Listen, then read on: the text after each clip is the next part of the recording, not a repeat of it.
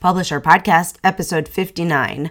Well, hey, everybody. Welcome to the last Publisher Podcast episode of 2021. And what a year it has been. I am currently under the weather and have been since Christmas Eve, so bear with my nasally voice here, but I wanted to take an opportunity to go over some of the highlights of 2021. There were certainly a lot of lowlights, if you will, but a lot of good stuff happened this last year too. So in today's episode, I'm going to talk about some of my favorite events of 2021 and also what we learned from those things.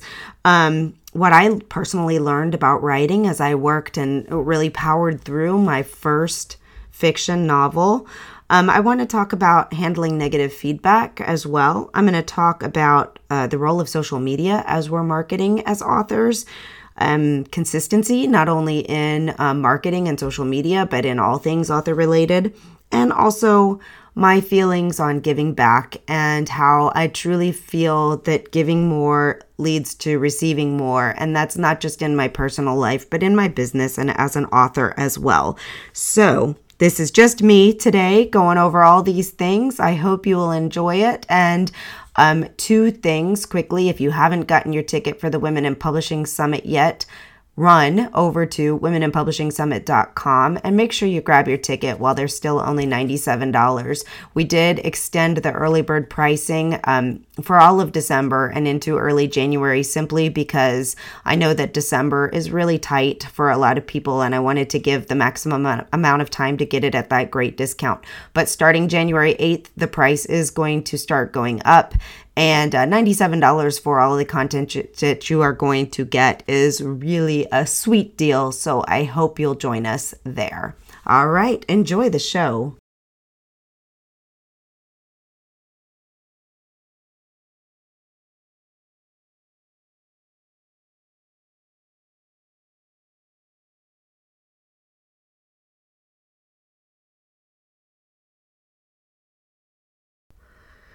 Woo, 2021 was a big year, wasn't it? I have to say it was both one of those years that dragged on like nobody's business and also went so fast. I can't even tell you how we got to the end of the year already. I had to laugh when someone posted a meme on Instagram the other day that was the Bernie Sanders picture of him with the gloves from Joe Biden's inauguration and said, you guys, this was only 11 months ago. And yet that incident feels like decades ago, doesn't it? So it's been a big year. For those of you who don't know, in addition to the Women in Publishing Summit, I have a company called Write, Publish, Sell. And this is a self-publishing assist company where we offer launch support and full production and book support. So people come to us when they don't want to do all the things, getting their copyright page done, filing their PCN, assigning ISBNs and making sure that's all set up right, getting the cover design, getting the interior, all of that, all the things through production, but we publish under their accounts. So they are the publisher of record. They maintain all of their royalties, etc. We also do full book launch packages, and we help people who have already gotten the other things, the interior layout, all of the things, and their files are ready to go. They just need some support in their marketing strategy and implementation of that. And this year, between Write, Publish, Sell and my publishing company, Cat Biggie Press, we published, I think, about, I would say 8 books. Shoot, I should have written this down so I would know exactly. But then we supported several other authors through their marketing and launch. So that was a lot of fun. Working with authors and getting their books into the world, all of these, except for one of them, were first-time authors. So it was very exciting. But even for Casey, who we published her second book in her series, it's still exciting to get those books into the world. And it's really, launch days are stressful and crazy, but they're also some of the most fun things that we do. So in March, in addition to the summit, which was amazing, we had about 1,100 registrants, and my goodness, was it a fun event. The relationships that were made, the community, the knowledge base, the information shared, it was just such a powerful event. And I am still getting feedback from people on how much they learned from the event, how much it impacted their next steps, and it's so exciting to hear feedback from people as they do something and attribute the actions that were taken to what they learned in the conference. Now, granted, the conference is only information. It's up to you to do with it what you will. But it's super exciting to know that we played a role in motivating or educating an author to take the next steps that they needed. But in March, we published through Cat Biggie Press a book called Expiration Date by Mardine Perrins. And this was our first thriller type, medical mystery type book. So we had a lot to learn about that genre, and just had a blast with Mardine in that process. The things that I learned from that is that, you know, there's a lot of things in the process and steps that you have to make sure you take, especially with fiction books. Originally, we were going to publish her book in the fall of 2020, but as we started going through the proofreading and editing process, we realized that the manuscript needed a little bit more work, and that's not a slam on Mardine. That's just the normal thing that happens with a fiction book. Sometimes you get into the process, you get into the proofreading, and you realize even though the book had been professionally edited, that there's still some work that could be done to further develop it. And part of the reason that we realized we needed a little bit more work was that we put the book out for some early advance reviews and got some feedback that was very, very helpful to us in not only the production of the book, but in making some changes to some of the content in the book. And through my own writing journey this year, I've also come to realize how different writing a fiction book is than a children's book or a nonfiction book. A memoir kind of falls in this as well. It takes a lot of time to fully develop a really solid fiction book, especially on your first one. Obviously, the more you write, the quicker this process gets. But when you are new to it, there's all kinds of things that if you're not a professional writer or haven't been really honing in on your craft for a long time, once you get to a developmental editor or to reader feedback, you realize, oh, wow, things that I thought were fully developed could be a lot better developed or could be written in a way that enhances the characters or the scenes or the tension or the thriller element or all of those types of things. So Mardine was very gracious and agreed with us in 2020 that we were going to put some more effort in doing another revision of the book, and we did that, and the book came out and it was a great success, and her book is just really, I'm really proud of the work that we did with that. So then in April, we published through Write Publish Sell. We worked with an author named Emily Myers, and she published her debut thriller romance suspense. This, again, was a new genre to us, and we had a lot of information. We did a great segment with Emily in one of our previous podcast interviews. If you haven't read that, it goes into a lot of detail on how we changed the positioning of the book based on feedback and what a difference that made in the marketing of her book. And she's getting ready to publish her second book in 2022, which is the follow-on to the first book, and we're really excited about that.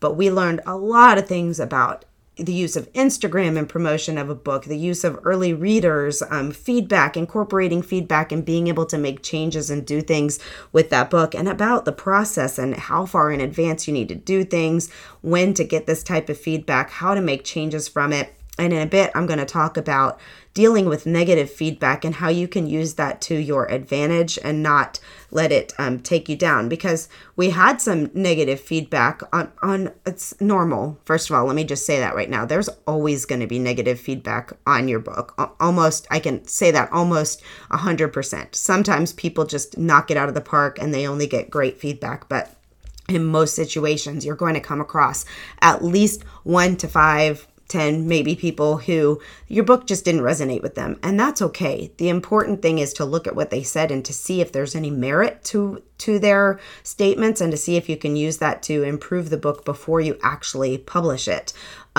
Sometimes people just don't like the way you write. They don't like your characters, and there's not much that you can do about that. It wasn't their cup of tea, and hopefully if people read those reviews, they are smart enough to see that the person just didn't like the book. But if they see all these other great reviews from people who did like the book, they will more than likely acknowledge and understand that it's not going to be for everyone, and appreciate the fact that the negative reviewer pointed out some things that may or may not influence their decision. So anyway, we'll come back to that. In May, we worked with an author who published through Kiwi Publishing, and we took care of all of her launch and marketing strategy. And Valerie published Patapillo, trying to put wrong words, Patapillo, which was a children's book, an illustrated children's book about hearing loss, dealing with a delayed diagnosis of hearing loss for her daughter, and what that was like for her children. And again, this was a really unique experience and enjoyable for us because Nancy, one of my team members, is also deaf, and to be able to participate in a project that would benefit the hearing impaired was really special to our team. But also we saw how working with other companies and other organizations that support the theme or the story or the idea behind your book can really make a difference in your launch activities. And I've seen this through my own books on grief, on how important it is to partner with organizations that also support that cause, to find allies and to find people who want to share your book with their communities, how much of a difference it can make in your launch process. In June, we published a wonderful memoir by Linda Yemsin, and it's called Odyssey of Love. This was her story about how at the age of 41, she basically uprooted her entire life and moved to Budapest and became an English as a second language teacher, looking for this love that a psychic told her that she would meet. And I loved this story so much. I love everything to do with Europe and travel in Europe and love and romance and all of those things. And it was so much fun going down this journey with Linda. And she had a lot of great success. And one of the things that we really honed in on here was making sure that we were marketing it outside of the memoir category. Because yes, it is a memoir, but memoir is a huge category, and you really have to know to look for those niche markets that are going to be interested in your book as well. For example, expats, people interested in travel, people interested in finding love abroad, adventure in midlife, and also music played an important role in her book. So people who love stories that incorporate music.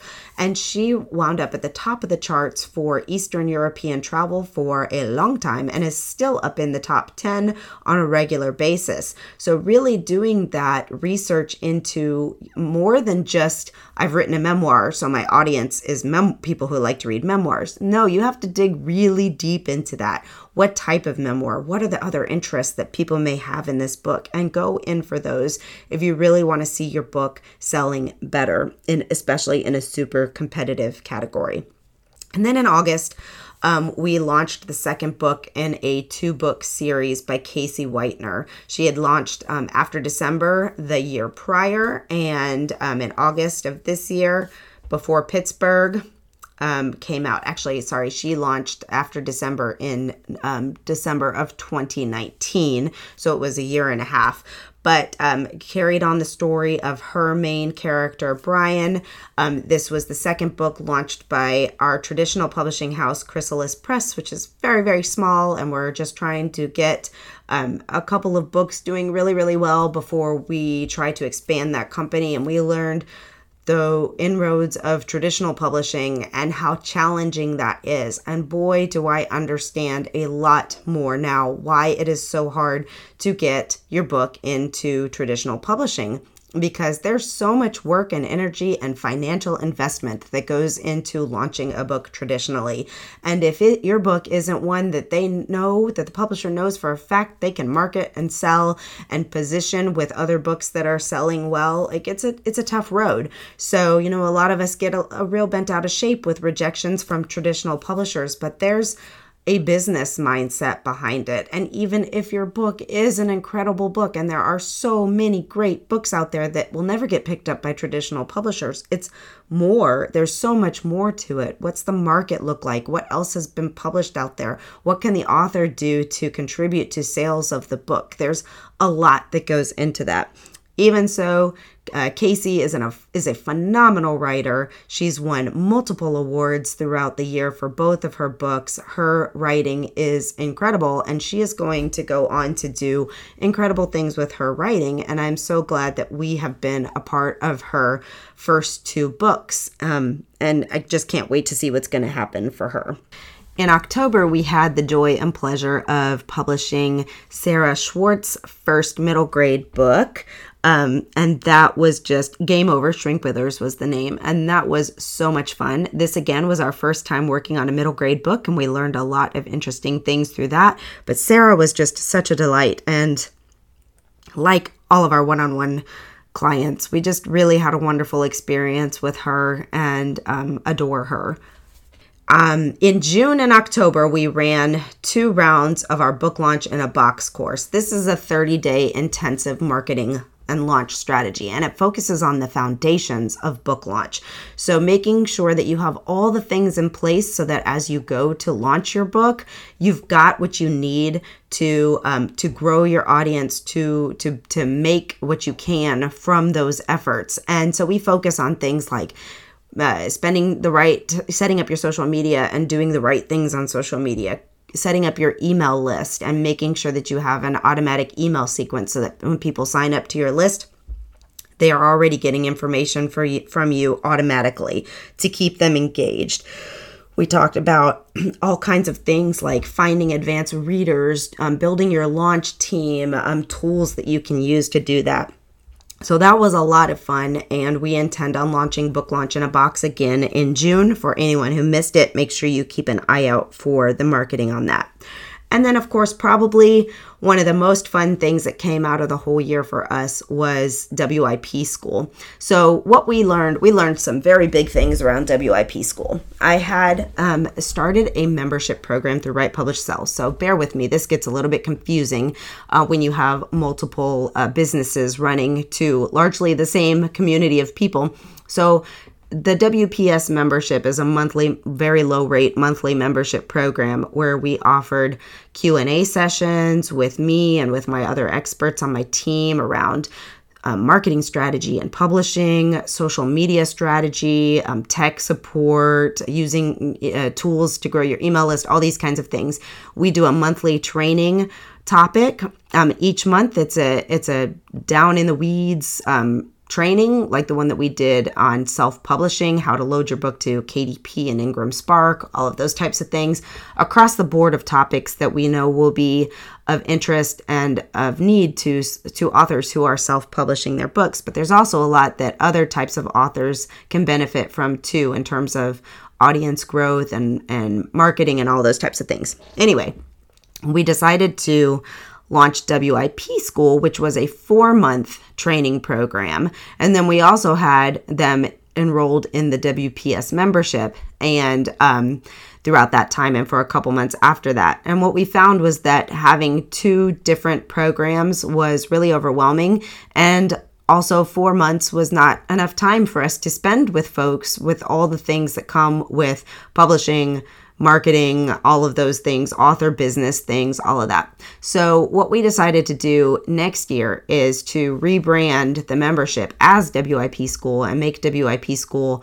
a rolling, ongoing program that people can come into at a low monthly rate and stay as long as they need us. So if they need us for 4 months and that's it and they're gone, wonderful. But if they need us for 12 months or 2 years or however long it is that they want to be involved with us, they can stay.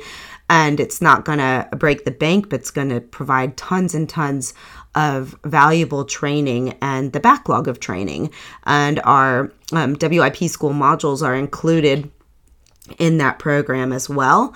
And so, the reason I tell you all of this, not only is to educate you in case you didn't know we were doing these things and it may be a good option for you, but also because it also leads into something else that is more universal for authors. With the writing, with the publishing, with marketing a book, a lot of times it comes down to trying things and seeing if they work. and measuring the results of things and tweaking those things. And that's what we've been doing with our programs as well. We try things, we see if they work. If they work, we do more of it. If they don't work, we tweak and we figure out how to make it better. And that's something that all authors need to incorporate into your business as of being an author. Try something, see if it works. That goes with your writing too. You may think that what you've written is the most wonderful piece of content, and it may be, but until you see how it's received by your intended audience, you may not have it nailed quite as well as you think. Or on the other hand, you may have nailed it perfectly. But getting feedback and testing things and seeing how it's resonating with your ideal reader is a very important part of your process. And that's also things that we like to help with in the group too, is getting feedback on covers, on, first pages, on proposals, on all of those types of things, because you want feedback from other people who can see things from a different angle and a different perspective. And, feedback is an incredibly important part of your process through all stages of writing, production, publishing and launch, and marketing. So keep that in mind, that feedback is not bad, it's crucial, and it can be so important for you to make better decisions in the future. So throughout all of those things, some other fun things that happened in the last year were that I spent a month in France working on my book, which is set in France, 4 Days in Paris, which is going to launch hopefully in August. Depending on all the things we've just been talking about. And I spend a lot of time working on that book and also to the second book in the series, which I cranked out a very crappy first draft during NaNoWriMo. But guess what? I have a first draft that I can work with now. So it's done. Whether it's crappy or not, it is done. And, far from done. It is a starting point has been created. But I mentioned that I wanted to talk about a little bit about the things that I have learned on my writing process. And that really is how much, going back to some of the things that I discussed earlier, the importance of early feedback, but not just from anyone, from people who really know and understand the craft of writing and can give really great feedback to you and help you move your book in the direction that it needs to go. So I used a couple of different tools and people for doing this, and I'm still well in the process. But if you attended the free webinar that we did with ProWriting Aid, First Editing, and Fictionary, I talked about how I used Fictionary to help me improve my book. Fictionary is an AI tool that you load your document up to, and it tells you if your book is on target with key points in the story arc. So when your inciting incident happens, when your climax happens, when the resolution, they should all pretty much follow a formula in fiction books.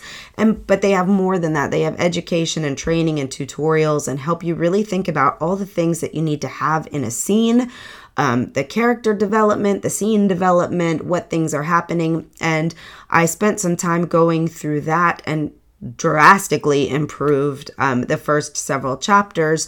And then through an interview that I did on the Tough Fish podcast with Jennifer Milius, I realized I was at the point where I needed some real structural development and a developmental editor. So I started working with Jennifer, and the feedback that she has given me has also been tremendous. The difference, I'm going to have to post the difference in my original first chapter that I submitted versus the chapter after I used Fictionary versus the chapter after her feedback. I mean, the difference in that first chapter alone is worlds different. And yes, it takes time. And yes, I feel like, oh my gosh, I just want to be done with this book.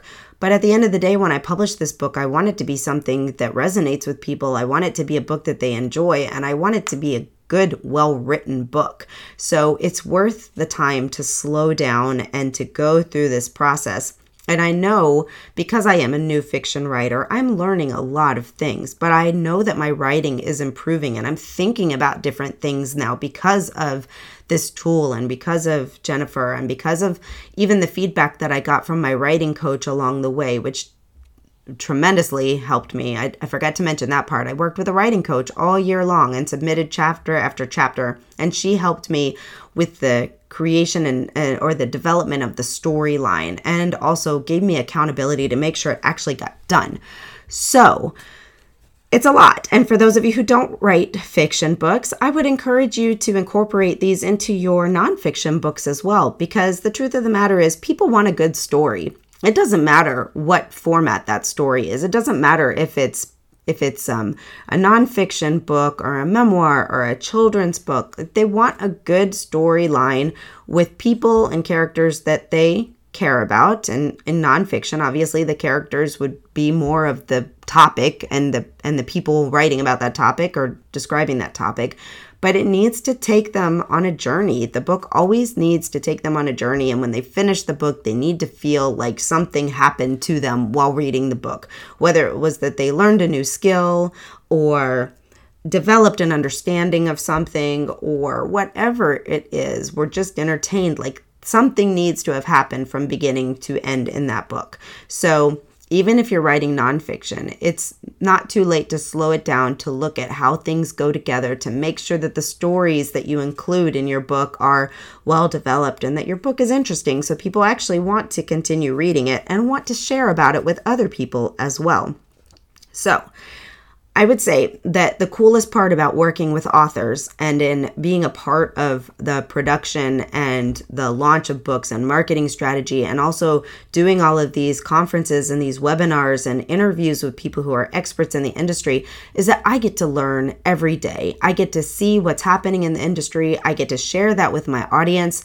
And I also get to help me become better at my job, whether that's my job as being a writer myself or whether that's my job of shepherding other people into the world of being a published author and, understanding all the intricacies that come around it. So I would say that in 2021, I learned probably more than I have learned. And oh my goodness, we learned so much this year. And I'm so grateful to our community for being a part of that and for giving feedback and for telling us what you need more of and what you want to learn about and all the things that you're doing.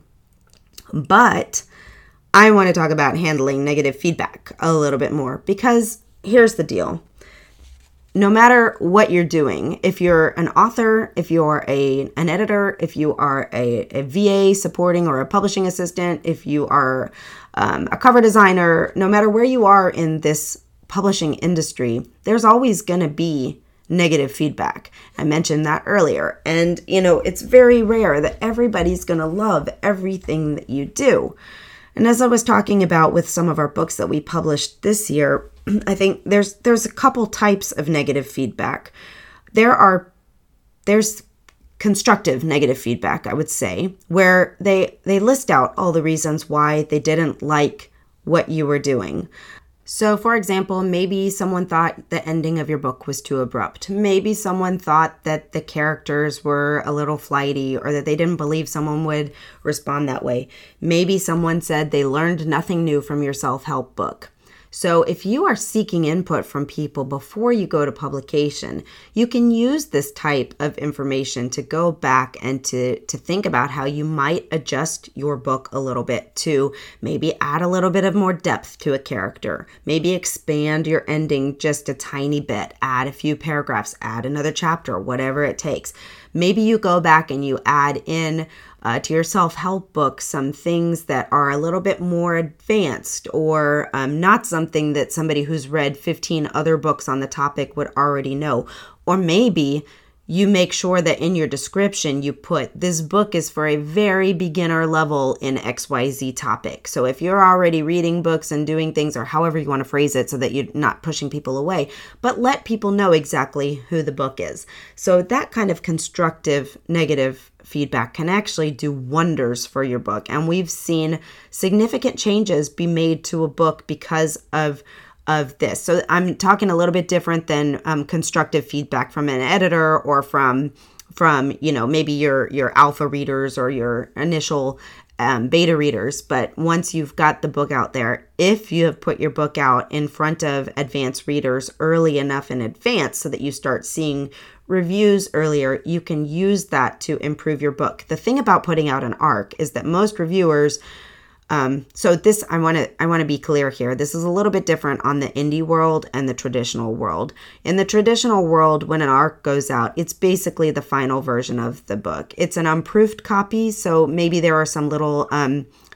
proofing errors that might be changed, but the content of the book is not going to change between the ARC or galley copies and production. This is a whole new level that indie authors have that traditional, well, and they go through so many other phases. Either they shouldn't need this, but with indie authors, sometimes, you get out there a little too soon or you do something, but you do have the time to make some changes if you're putting your book out far enough in advance of your actual launch date. So the downside is that there may be some public negative reviews on your book. Hopefully people understand that an ARC is not the final version and you can address these things and make them better. And I've seen people be able to take constructive criticism from advanced readers and make significant changes. For example, a children's book that we published a few years ago through Purple Butterfly Press had a font that was really difficult for people to read. And I had been looking at a hard copy version of it and it was okay. I mean, I didn't love the font, but once I saw the feedback, I totally understood where people were coming from. But several people said that the font was difficult for them to read. So we had put the book out for advanced readers through NetGalley early. We had the time to adjust the font, and when the finalized book came out, it had a font that would ensure that no one else would have that same type of feedback. So you can, as an indie author, in control of your timelines, in control of what's happening, you can take that feedback and make improvements. And I suggest that you do when it's possible. Okay, then the other kind of feedback is just feedback that people are just like, for whatever reason, they were not in a good mood when they read your book. They did not like your characters. They didn't understand where the book fell in the genre. They were just upset about it. And those are going to happen. Sometimes people are just mean. Sometimes people just were in a bad mood, like I said, when they read the book. Sometimes your description misled people or you positioned it in the wrong category and they were expecting one thing and were really irritated that they got something else. So even the most negative feedback may sometimes lead you to making some subtle changes to your description or your categories or other things. And then there are the people that are just trolls, for lack of a better word. They're just mean and their comments make no sense. And those happen here and there, and you just kind of have to shove them off and not worry about them. Listen, I am the queen of being taken down by negative feedback despite tons of positive feedback. So this is something that I have to work on all the time too. And you just have to remember that you're going to have some people who don't like your book, and that's okay. Focus on the good things that people are saying and focus on improving what you can from what you see from people. And then the other type of negative feedback is personal negative feedback. I've seen a couple incidents this year where people were attacked on a personal level because they are now a public figure. And so I want you to remember that as your books grow in success, as your name is known more, as more people are following you, people watch closely. And when there's an opportunity for some types of people to pounce, they will. And then there are just mean-spirited people out there. Occasionally, we get some really, really mean emails. And usually they are because somebody is confused or upset or they don't know us. They think we've taken advantage of them because for whatever reason the email didn't send them to the course they purchased or something. There was a glitch, and usually we can fix these things and we do whatever we can. But when someone is new to you and they buy something from you, so if you are an author who is selling digital products or is delivering something else or promising something else in addition to your books, just keep in mind that this also comes along with a new level of customer service. But also, you have to be prepared for people being upset or wanting refunds, or in the case of your book, hating your book and then making it personal to you. And it exists out there. So my response to that is to just not no matter what I really want to say back in these emails, because sometimes when I receive some of these emails, it really, really upsets me. So I generally take a deep breath and walk away for a little while. I come back and I try to put myself in their shoes. And I let them know that I would be frustrated in this situation too. Here's how we can fix it for them. And if that's not acceptable, then, we part ways, but I always do it in a kind way, because you don't know what's happening in people's worlds, especially now. We are living in such a stressful time. Fear all around us all the time, being cooped up for a lot, feeling our lives have shifted in a way that none of us wanted them to shift in some cases. I mean, there's a lot of stress, illnesses, people losing a lot of people being isolated. There's a lot going on. So, there are just mean people that are trolls, and then there are mean people because they're having a really bad day. And I went off on that just because I want you to remember that every time you receive negative feedback from someone, whether it's a negative comment on a social media post, whether it's a negative review, whether it's someone making fun of something, because these things do happen. Hopefully you have not experienced this, but it does happen. Hide or delete, get rid of it, and walk away, and just realize that they may have had a bad day. And, don't take that on yourself, because I have seen authors completely paralyzed by the fear of negative feedback. Like, they never even get to the point where they can get negative feedback. They are so afraid of putting their work out there because of negative feedback that hasn't even happened yet, that they don't even move forward. So try to put that aside and do the things that you can do that we just talked about to reduce any likelihood that people can truly attack your book. If they don't like your characters, they don't like your characters. But if you've got 58 spelling errors, that's an issue, and it's embarrassing, and we want to try and do the things that we can do. And trust me, I've learned some tough lessons on proofreading throughout my journey, and editing and development and all of those types of things that have led me to really, really just want to put on the brakes, slow down, take my time, run it through multiple rounds of editing, run it through multiple rounds of reviews, and take the time to do the things the right way. So that way, when you do receive negative stuff, you can say, you know what? I am proud of this book. I stand by this book. I stand by what I am doing. And it's just not their cup of tea, is my standard response for all of that. So that was my little segment for you on handling negative feedback. And I know a lot of us are more sensitive than others. I really admire the people who can just slough it off and laugh about it. And I aspire to get to that point. It still really, really hurts me when somebody sends something negative. It really does. Because for those of y'all who know me, I really am sincere when I say I want to help people. So to know that someone thinks that I tried to take advantage of them or to scam them, that hurts. But I also try to remember that there are a lot of people out there who are getting scammed, and there's a lot of people talking about the scammers out there. So naturally, if you pay for something and you don't receive it, or you receive something that's not what you thought you were getting, or all those types of things, naturally I can understand why people just jump to the conclusion that that they've been taken advantage of. So I get that. But I know my listeners here know us and know that we always try to do things above and beyond for all of our community that we love and adore. So anyway, enough about that. But ending on a positive note, in almost every circumstance where I have actually taken the time, which I do every time, sometimes people don't reply, but in almost every instance, when I reply kindly and when I give solutions and when I do not fire back negatively, the outcome is a very positive situation for both parties.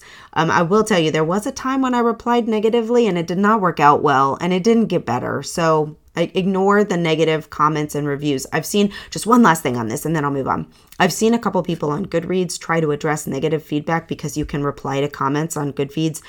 Don't do that. Just ignore it. for a couple of reasons. One, if somebody's left a negative review and have said something bad, when you comment, you pop that comment back into the mainstream feed again. So if somebody's looking through things and they see that pop up and maybe it's their first experience, the first thing that they've seen about your book is not only a negative review, but it's arguing back and forth, you trying to convince that other person.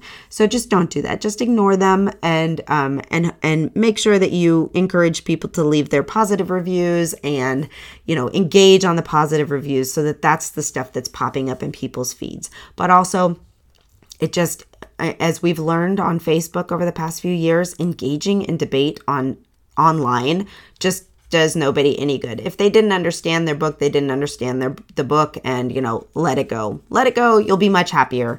Meditate on it. Do whatever you need to do. Take a walk. Throw something. Break something. Whatever it is that helps you move on, and move on. And I'm talking to myself here too. Okay, I'm giving myself these reminders as well that it's okay to not engage, and it's probably better for you to not engage. Okay, so I have 2 more topics that I want to cover. And I know I've been going on for a long time. So for those of you who have stayed with me this whole time, God bless you. You're amazing. I try not to ramble on and on, but there's so much to share. Okay, so the last 2 things, and I'm not going to go too deeply into this one because I believe it's going to be a workshop topic coming up soon so that we can go deeply into this. And that is the real role of social media. Because this again is something that we have tweaked, we have modified. We had one strategy and then we changed our strategy. And I want to tell you, I saw a great thing the other day. It was talking about science, actually, related to things happening in our world. And it says that, science is based on data. So if originally you have data that makes you think one thing or leads you to a conclusion of one thing, and as you get more data, you realize your initial conclusion was wrong and you update that conclusion, that doesn't mean that you're a phony or a fraud or wrong. That means that you were smart enough to look at the data and to adjust and to come up with a new conclusion that is based on more data. And that same thing is with a lot of marketing strategies, with our marketing strategy, with social media and all of those things. We try things, we study data, we look at what is actually happening. And what we have found with social media over the past few years was a hypothesis that I had that I wasn't fully convinced that social media would sell books. What I was convinced was that social media would build a platform of followers who like the author or like the topic and want to gain more information.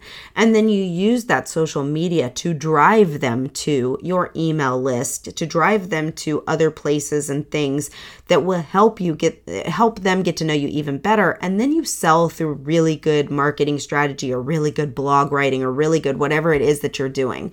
But social media, you get a quick opportunity for people to see something that you've posted, maybe a funny meme, maybe a good image. They might heart it. They might even comment on it. Some people might actually read the content, but in most cases, unless it's for a product. So I will say Instagram has been killer on its sales game for me because they're posting the types of things that I want and need. And I have bought many a thing through Instagram. But that's a lot of marketing and sales strategy, and it's a product that people really want, and it's different for me. It depends. There are some books that I have bought straight off of Instagram, but usually I don't buy books off of Instagram. I buy books by word of mouth. However, I did buy some really cute pajamas for my kids that had my dog's picture all over them through an ad that I saw on Instagram. So it's things like that are a little bit easier to sell. But a book, without book, still marketing, the number one marketing is word of mouth. So how word of mouth marketing can help sell books is if a lot of people are posting about your book, a lot of people who read those types of books, who are following them and looking to them for books, that can be really helpful. Or they might add it to their to-read list, or they might add it as a book to, see if their library has, or they might do something with it. But I will tell you, from looking at the data from the last year and a half of launches, sales directly from Instagram strategies have just not proven to be a thing. Now, what we do see is sales coming from email lists. So when people are communicating through their social media and growing people who like them and the topics that they're talking about and the types of books that they're talking about, once they get on their email list and then the author takes them through a journey of getting to know them better and doing all of these things and then pitching the book after the person already knows them a little bit more, or doing other things like offering some free samples or whatever, that's where we see more sales. We don't see a lot of book sales just coming from a lot of activity on Instagram. And interestingly enough, I saw an article, and I can't remember if it was the New York Times or if it was a major publication, put out an email about social media and not selling books, and how large publishers were paying celebrities millions of dollars because of their quote unquote audience, and giving these huge advances and expecting that because they have 15 million followers on Instagram that the books are going to sell. And guess what? They didn't see that to happen. They didn't see that happening because those 15 million followers might be following you because of the pictures that you post of yourself, not because of the book that you're writing.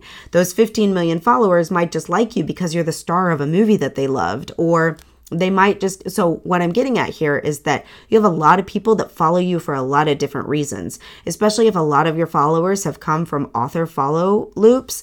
Like, there's not a high chance that authors are going to be buying your books in droves. Some of them may. Your best chance with other authors is to get them advanced reader copies and ask them to read and leave reviews. And in exchange, you do the same for them. But we can't buy every single book. We have a lot of author friends. Goodness gracious, we have thousands of authors in our community. I can't buy all your books as much as I would love to. I'd be broke. So you need to make sure that you are speaking clearly to your correct target audience and putting out information that target audience likes, and then directing them to whatever your call of action is. I'll give an example of Jane Friedman, who is a powerhouse in the industry. She posts a mirage of content on her page. Some of it's related to writers. A lot of it's related to her personal life, the drink that she's having, the place that she's going, the cute thing that she saw in a store. And then she also posts about what's coming up in her writing world. She hosts a lot of training events and webinars and things like that for authors. And she puts that link each time in the one link that you get in your bio on Instagram. So it's easy. She says she'll talk about, the memoir training that they're having. And then she'll say, it's in the link of my bio. And that's the only thing that you can get to. And her link is to register for that course. So authors can do similar things. You can say, I'm giving away 3 print copies on Goodreads. Go to the link in my bio and direct people directly to that link so that they go to your giveaway on Goodreads. Or even better, download my free workbook or my sample chapters or blah, blah, blah. Go to the link in my bio, and they go and they sign up on your email list, and you take that opportunity to communicate with them further and to get them to know really who you are, to get their feedback even on your things, to provide value to them so that when you do bring up buying the book again later on, they're much more likely. That in itself is a big strategy. We teach all about that strategy in our WIP school program, which is our monthly membership. But it's important and it's hard work, but consistency pays off. And so I don't want you to be spending hours a day coming up with really cute things to post on social media that aren't working towards your action of making sure that you are talking to your target audience and getting those people to follow you, and then also working towards the goal of getting them to take another action, which in most cases should be to get on your email list or to add your book to Goodreads or to do something that's going to directly benefit you, even if it's not buying your book. There's lots of ways that people can support you without actually buying your book. So that's the role of social media and what I wanted to say about that, and making sure that you're doing what you can. Social media is important. My thing on the celebrities was not to say that you should walk away from social media. But I will say it is more important for some genres and some audiences than others. And then I would also say if spending a lot of time on social media is taking you away from doing more things that will actually get your book into the hands of more people, that will actually sell more books, that will actually get your book out there, like finding editorial reviewers and finding places to get feedback and to get reviews and all those kinds of things, then prioritize those other actions over social media. I have a social media manager, Raywin Sangari, whom all of my community knows. She does all of our Women in Publishing Summit Instagram, which is amazing. She does our Cat Biggie Press, our Purple Butterfly Press, and our Write, Publish, Sell. I rarely ever touch those accounts. She does her magic, and they are wonderful. I have a personal account, my Alexa Bigwarf account on Instagram, and I post about my life because of a couple things. One, a lot of what I'm writing about is related to things I'm doing in my life. I write on grief. I post about grief. I write on my fiction in Paris. I post about going to France and doing things like that. But I also just post about who I am, because I know that when people know you and like you and trust you and want to follow you, they're also very likely to at least check out your book. But I don't just do social media for marketing. I do social media for relationship building and for, connecting with other people who have interests like I do, and for, positive reinforcement when life is just hard. So it's okay to be real and authentic and to not have your account all about your books. Now, if you have an author-centric one, you might want to focus it more on those types of topics. But again, what else can you pull in that will be of interest to the people that would be interested in your book? And you don't have to, I don't post every day. I try to post multiple times a week, but I'm not a slave to social media. And I use automatic tools and team support to do Facebook posting and all those types of things, because I have a lot of other things that are more pressing for my time. And we do what we can on social media. And when we need to boost it, we boost it, but it can't control your lives. So that's one of the big takeaways from 2021 is learning how to use social media appropriately and as a real part of your strategy, not something that's a time suck and takes away from the bigger thing that you want to do it. And I'm telling you, when you use it well, and when you're doing it well, and when you're growing the right followers, and when you're using the right types of promotions and call to actions and all of those types of things, you can see a big impact, and you can see a growing impact. And the last thing, and consistent action and all of that, consistency in what you're doing, in the types of things you're doing each week to grow your community, to talk about your book, to find reviews, to write more content, to write content in front of other audiences. Like, consistency is really important. And I've seen that consistency over the last 8 years since I published Sunshine After the Storm, which leads me into my last topic, which is giving more to receive more. Now, for those of you who know my story, I lost an infant daughter. 18 months later, I wrote a collaborative book with a bunch of other mothers and fathers so that we could provide a really, what we believe is a very useful guide called Sunshine After the Storm, a survival guide for the grieving mother, that talks about a lot of different elements that come along with the loss of a child or pregnancy or infant. And, never any hard marketing on that book, because the intent wasn't to sell a ton of copies. The intent was to get it into the hands of the people who needed it. And because of that, I have donated thousands of copies of the book. I do run Amazon ads because I want it to be out there for people to find and see. And I have consistently run Amazon ads for a long time, but I have done nothing to ask for reviews. Okay, I shouldn't say nothing. Every once in a while, when someone says that they read my book, I say, oh, would you please go review it on Amazon so that it can help others too? But I've done no major, targeted campaigns for marketing or for getting reviews or any of that stuff. I've done zero paid review type activity. And my book has over 100 reviews, which for some people may not seem like a lot. No, it doesn't have thousands of them. I wonder if I had done any targeted marketing, how many it could have. But when people receive the book and it helps them, they go and leave reviews. And that's what happens with books that people love. When they love a book, you don't have to beg them for reviews, which is why you have to focus on getting in front of target readers, not just friends and family and other authors, because friends and family will say, yes, I'm going to read your book and I'm going to review it. And then they get busy in their life and they forget because they don't really understand the importance of it to you. But people who are avid readers and who love books like that will go leave a review. If they loved it, if they hated it, they will go leave them. So it's about giving more to get out in front of the right people, whether this means giving out more advanced reader copies of your book, which is called an ARC, or galley copies if you've done print runs of your book before publication, if it means doing sample downloads on your website, if it means posting more content on your blog, if it means posting more valuable content on social media, giving them tips and tools and resources, or giving them sneak previews, or talking about the themes from your book and the stuff that gets people interesting.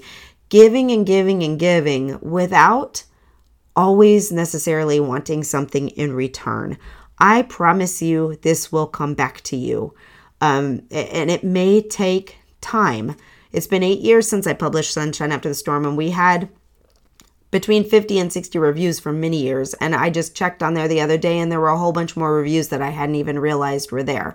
So, consistently, if you're getting your book out there, if you're getting your content, if you're getting your message out there, and people find you and your information valuable or entertaining, or, the most wonderful thing they've read, or all of that, they will follow. This isn't the right strategy for everybody. I'm going to tell you that not everybody can, it's going to depend based on your genre. It's going to depend based on what you feasibly can do. So what I just want to tell you is to not be afraid to give your book to people. If you've run a print run of maybe you got 50 author copies from Amazon, not being afraid to just put it in the hands of people and asking them to read it and share about it, or asking them to give it to someone else when they're done, or asking them to consider it for their book club, or giving their book club copies of your book. Or if you don't want to do it that way, if you want to give something else, like maybe your time, or maybe a host gift, or maybe something like that. The point is, I truly believe that when you give more, you receive more. And that is for everyone. And you'll get to a point where you don't have to give everything away all the time. Like when you get to the point where you've grown a fan base, then you don't have to give, you can give whatever you want to at that point in time. But in the early stages, if you think about a traditionally published book, when I went to Book Expo America, there were hundreds of authors there, if not thousands, whose publishers were there with just thousands of copies of their books, that they print copies, some of them hardcover books, that they just handed out to everybody there at no charge, because they understood the value of word of mouth marketing. They understood the fact that sometimes with a new book, it's difficult. Well, sales may not be difficult. It just goes back to the word of mouth marketing. Like the more people who know about your book and have your book, the more they're going to talk about it, which drives sales. So sometimes you have to give away many copies of your book in order to drive sales to it. But if you think about it, if you give away 50 copies of your book and all 50 of those people, if all they do is leave a review on Amazon, that's 50 reviews that you didn't have. If they leave a review on Amazon and leave a review on Goodreads and share about it to their book club and, give it to a friend who also reads it and tells all their friends, the momentum can be tremendous. So as you move into 2022, I would like you to think about a few things. One, are you doing all the things that you can do in the early stages and in the creation of your product to make sure that when it gets out into the world, it's ready? Are you doing all the things that you need to do to prepare the marketing element so that, starting your marketing a week before launch or on launch day is not going to get you the results that I think you're looking for? A long, consistent plan. Are you being consistent in your actions, or are you marketing one day a month or popping in sporadically? Are you using social media in a way that really grows your community and brings people into your world in a meaningful way? How are you handling negative feedback? Are you using it to your advantage? Are you even giving yourself an opportunity to get negative feedback? Are you taking the things that other people say and using that to improve your process as you go? And then, how much are you willing to give to your audience? And giving can be a lot of different ways. It doesn't have to be hard copies of your book. It can be PDFs. It doesn't even have to be your full book. It can be whatever makes most sense to you, but it can be other things as well. It can be webinars, free webinars, depending on your genre. But almost every genre can do a webinar. Okay, let me give you some examples. You're fiction writers. Okay, well, how fun would it be to to do a webinar with some of your favorite fiction writers to talk about the themes of the books or the characters in the book or what's going to happen next or how you all wrote, this sci-fi mystery or something like that. That would be fun for your readers, be fun for other writers too. So you're a nonfiction writer. Oh my goodness. I mean, let's say you're working on health. There are tons of authors on health. Get together with some other authors and do a webinar on how to start whatever process you're teaching them or how to maintain what you're doing or whatever it is that you want to give to the community.